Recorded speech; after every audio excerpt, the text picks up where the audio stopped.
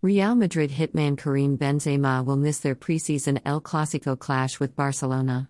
Los Blancos will travel to the United States for a preseason tour ahead of the 2022-23 La Liga campaign. Real Madrid first-team squad back in training already, but Benzema is still absent due to an extended break for the Frenchman.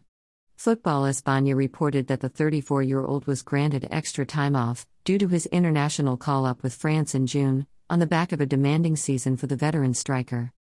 Mundo Deportivo reported that Benzema will land in the U.S. on July 19, with just 3 training sessions before the Barcelona game, in Las Vegas on July 29.